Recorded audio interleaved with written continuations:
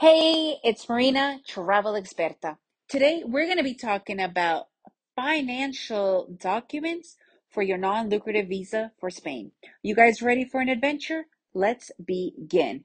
Here's the thing, guys. You're going to need all these other things, medical certificates, enrollments, health insurances, but at the end of the day, it will always all boil down, can you afford your life in Spain without relying on Spain for your year of being a non-lucrative visa applicant?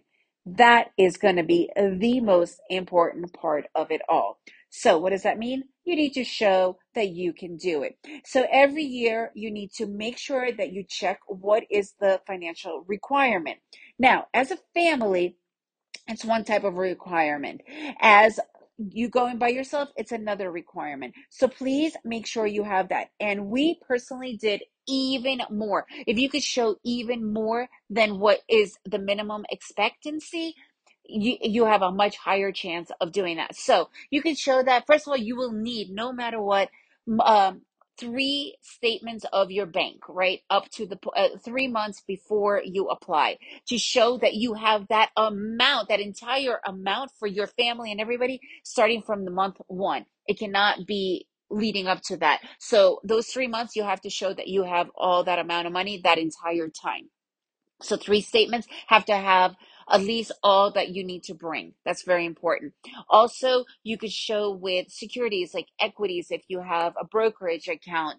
So there are other ways as well, but obviously the bank account is probably going to be the most important one, but just have other ways of showing that you have all that money, that you will not need to depend on them.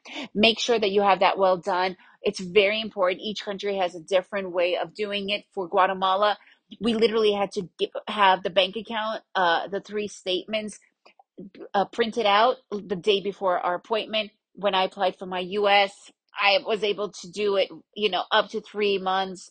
They weren't as strict in that respect. So make sure that you have that all taken care of. But remember, all your three bank account statements, and actually, the US also asked me for my tax information, which I did not have to do for, which we did not have to do for Guatemala, my tax returns, and I also printed out 1 year worth of my bank statements, because for the United States, they did want to see that for sure as well, and you need to pretty much show that you have that kind of money. So basically, it's about gathering the funds. Okay. If you guys have any other questions or feedback, please let me know. And if you enjoyed this episode, share it with your friends. And remember to make every day an adventure.